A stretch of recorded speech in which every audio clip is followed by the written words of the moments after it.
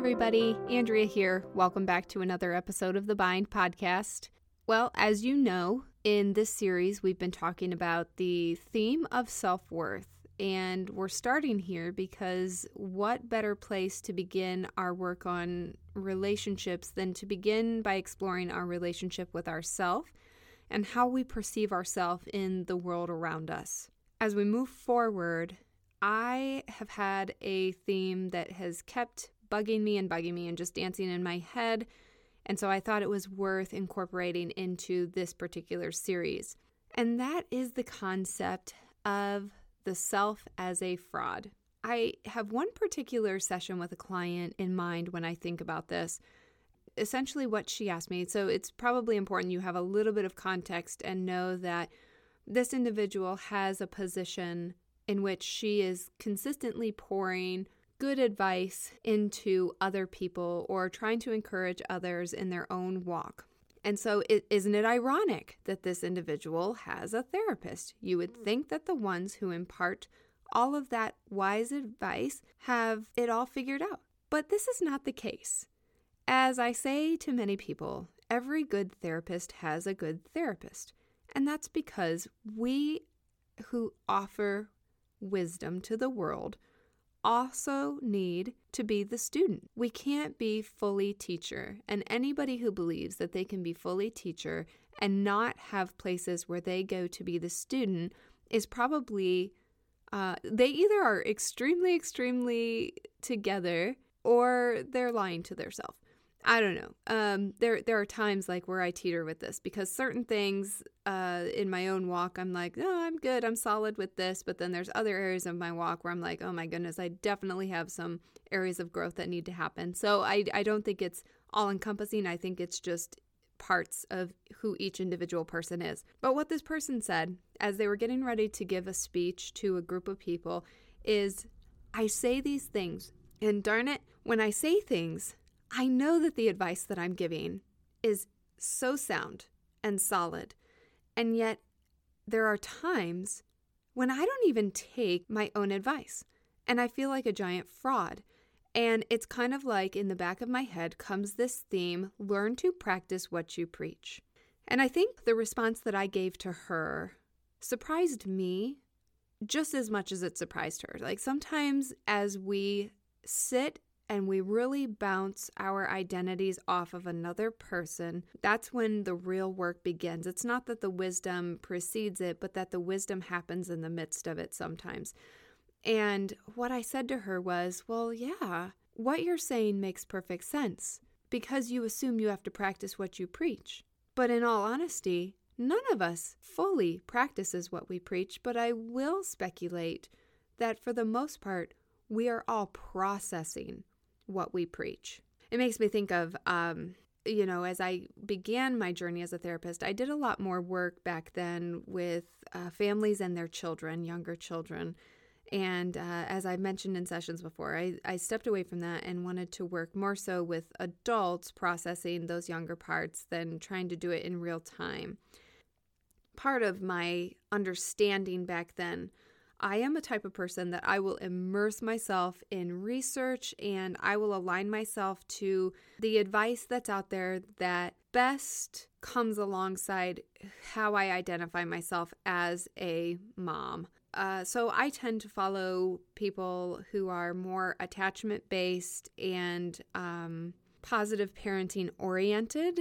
I try not to get too much into strictness or, so to speak, legalisms or fundamentalisms of parenting. The more and more I get into this role of parenting, I have a lot more space and understanding of why parents choose some of the choices that they do for their families. And so there's no judgment on my side. I've just managed to find something that I feel fits best for who I am and the goals I have for my family. That being said, one of the things that I was pretty darn big on is just this idea of giving my kids their own sense of autonomy.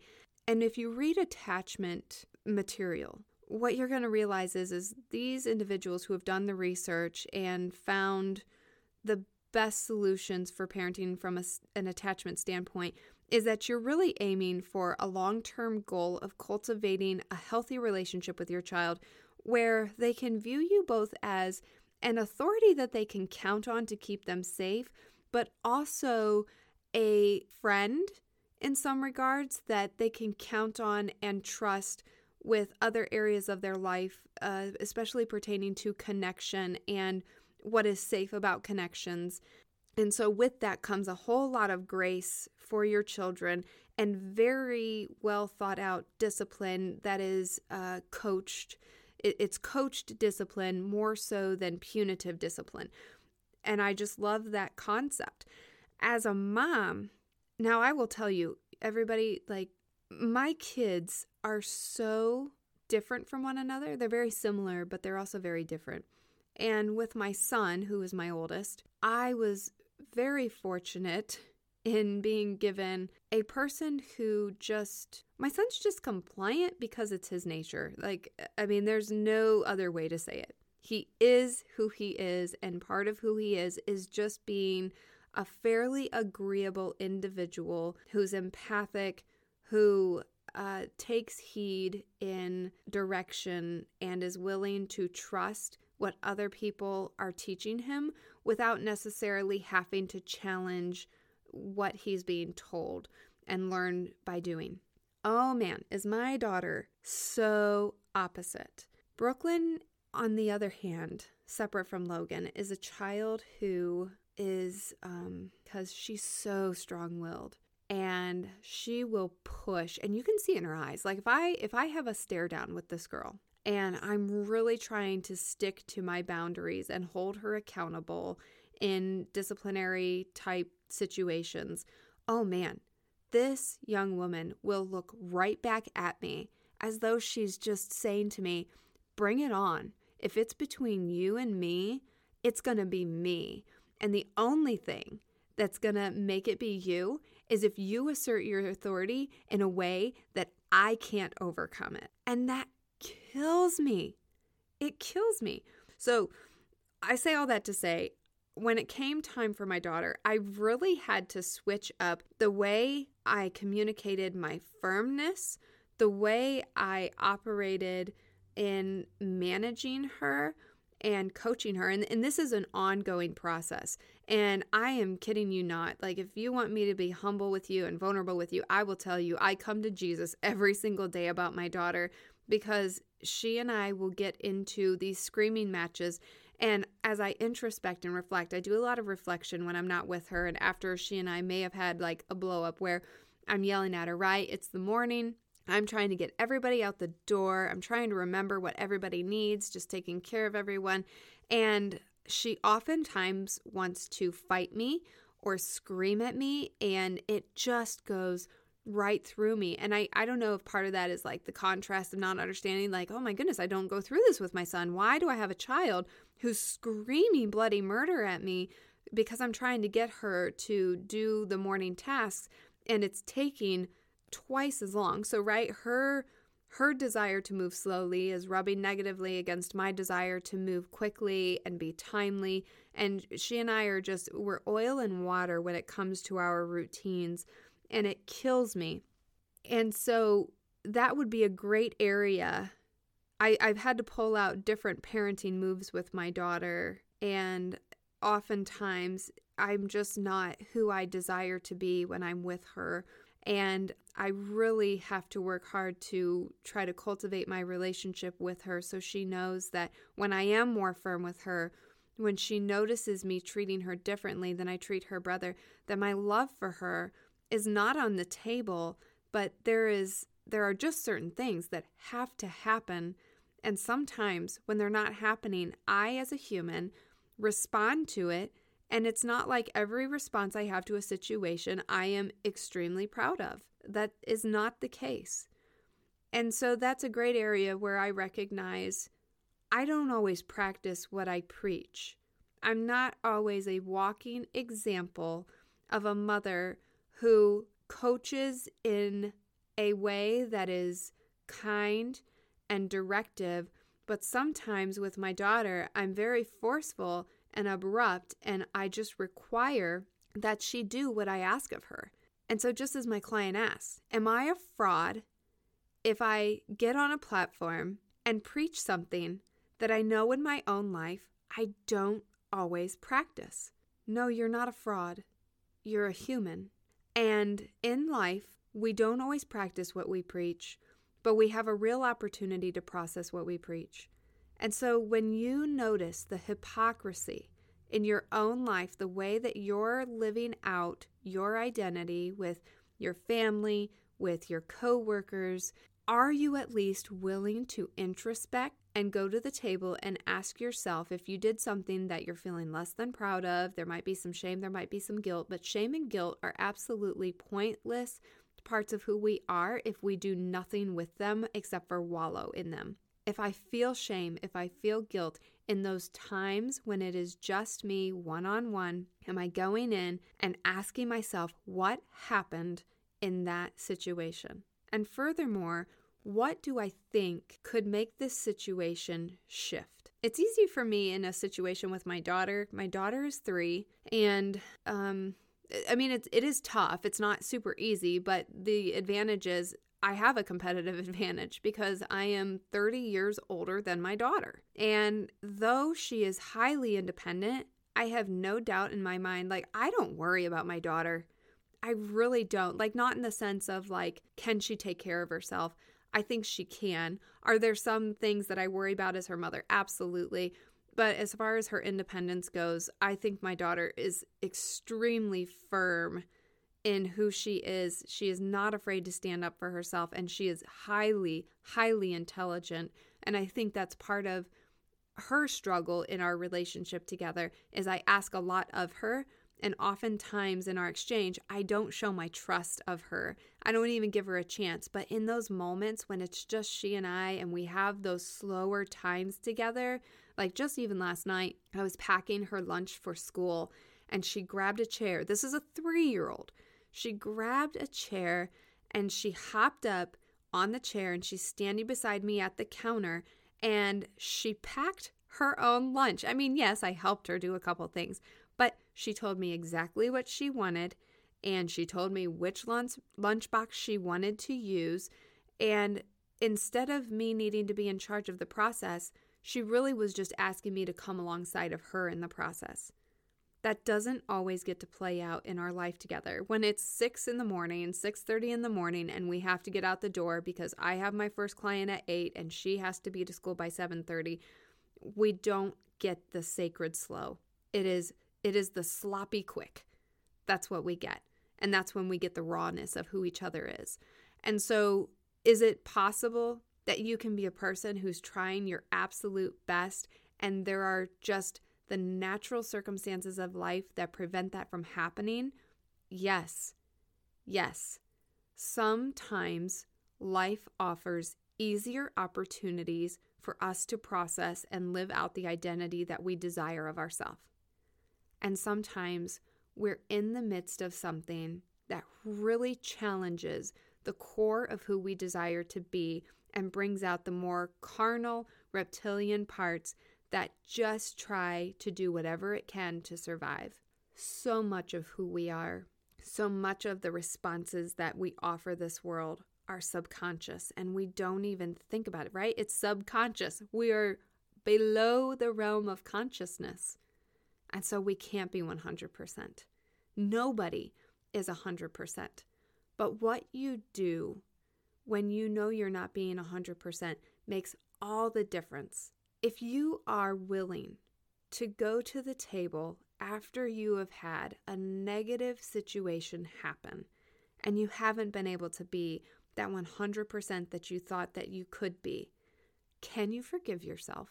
And can you process what you think you might try doing differently to bring out a different outcome the next time you're in a similar situation? Furthermore, don't forget, it's not just about the thought process. It's also about the body process. As I've processed my situation with my daughter, because it's probably the greatest struggle that I'm currently battling with right now in my life. I've really been going to the drawing table asking myself, what gives here? How do my daughter and I figure out a better alignment of our identities? How do we hold each other well? It's so funny. I know that little girl loves me to pieces, and I know I love her to pieces. Like every morning when she wakes up, she's either snuggling with me or she's managed to sleep in her own room through the night. And so whether she wakes up right beside me or she wakes up before me, on the days when she wakes up before me, she turns to me, puts her hand on my face, and gives me a kiss on the cheek. And she does this thing like where she softens. So my daughter has like this brash, like, don't mess with me part of her. And she really doesn't let too many people beyond that point. But then when she softens to me, she gives me that kiss on the cheek and says, "Oh, good morning, Mommy." And she lowers guards and we connect in that moment. Even if we had a rough coming together or a rough end to our night where I'm just exhausted and I'm just praying at that point, like, kid, just please fall asleep. I never resent her the next morning, and she doesn't resent me the next morning. We've been working so hard to cultivate that connection that we continue to make space for one another. This is what I'm talking about. And I have to go inside of my body and check in with the different ways my interactions with my daughter causes my body to respond to it. I know that I'm going to get to the point of my identity in which I'm disappointed in myself. If my daughter and I are in such a disagreement that my chest starts to get really tight or my throat starts to get tight and I feel like I don't have a sense of control or I feel like I didn't get enough quiet time. One thing I realize about myself is I really need quiet time to process. I am a huge processor, and my daughter is so high energy. She can go and go and go. And sometimes that it like overstimulates my system. And so I have to check in with my body. Where am I at? Okay, do I need to give myself a time out so I can pause, recalibrate, and then readdress the issue? Is it too late? Like, we're just going for this thing? There's so many possibilities, but what I'm saying here is it's not just about the mind. It's also about the body. Does my body soften when my daughter comes in and she lovingly embraces me in the morning and gives me that kiss on the cheek? Is my body softening? Am I feeling a warmth in my heart? Is my sense of rage down? Have I gotten enough rest that exhaustive piece isn't, the height of who I am and where I'm at in that day? And then it becomes far more about me and the importance of me being willing to process my experience and try to do things differently. If I know that there's a pattern that exists, remember in the last session we talked about the positive feedback loops, which are actually negative. Am I willing to notice the pattern that exists, check in with my body to see how my body is feeling, and then redirect my behaviors when my daughter starts to have a similar behavior pattern that makes me react some sort of way that I don't like. It's up to me to check in with those parts of myself to shift the pattern that exists between us. Why is that important? Like now, so we're talking about this self-worth piece, and I use the example of a relationship with another person. Well, how you interact with the other people in your life is always going to impact how you interact with your self-identity. If I think I'm a crap mother because I teach people all day long about positive parenting solutions, and then I shame myself because I yelled at my daughter, and we have this loop going on between us in which I don't like the way we're interacting, but I do nothing about it. Like, I have the right to not get it perfectly, but I also have the right to go in and try to figure out the negative pattern that exists and see if I can do enough self-work to try to shift it, and also acknowledge what I think I actually need from the relationship with the other person. What am I asking that person for in our exchange? If we're in such opposition, what am I asking her for? And how do I cultivate that without shaming her in her identity? Guide well is a great way to walk in this. Guide well. We won't get it 100%. Always be willing to process what you preach, knowing it's okay when you make the mistakes or when you don't meet your own bar. I hope that this was helpful today. The takeaway that I want for you to pull from this is that there is no such thing as 100% when it comes to relationships. We're humans. You're a human. I am a human. Our children are humans. None of us, we don't get perfection. We get process. And what we do with that process is sacredly ours and will undoubtedly have an impact on the people in our lives with whom are closest to us or who glean pieces of who we are. I hope that this gives you some sense of hope and self-compassion and even others' compassion. And next week, we'll continue on this journey of self-worth and see what I pull up in the next element of the series. I really hope you all have a great week. I hope that there's something from this session that you can pull as you walk in your journey with your families and friends and community. Be well, everybody. I'll talk to you next week.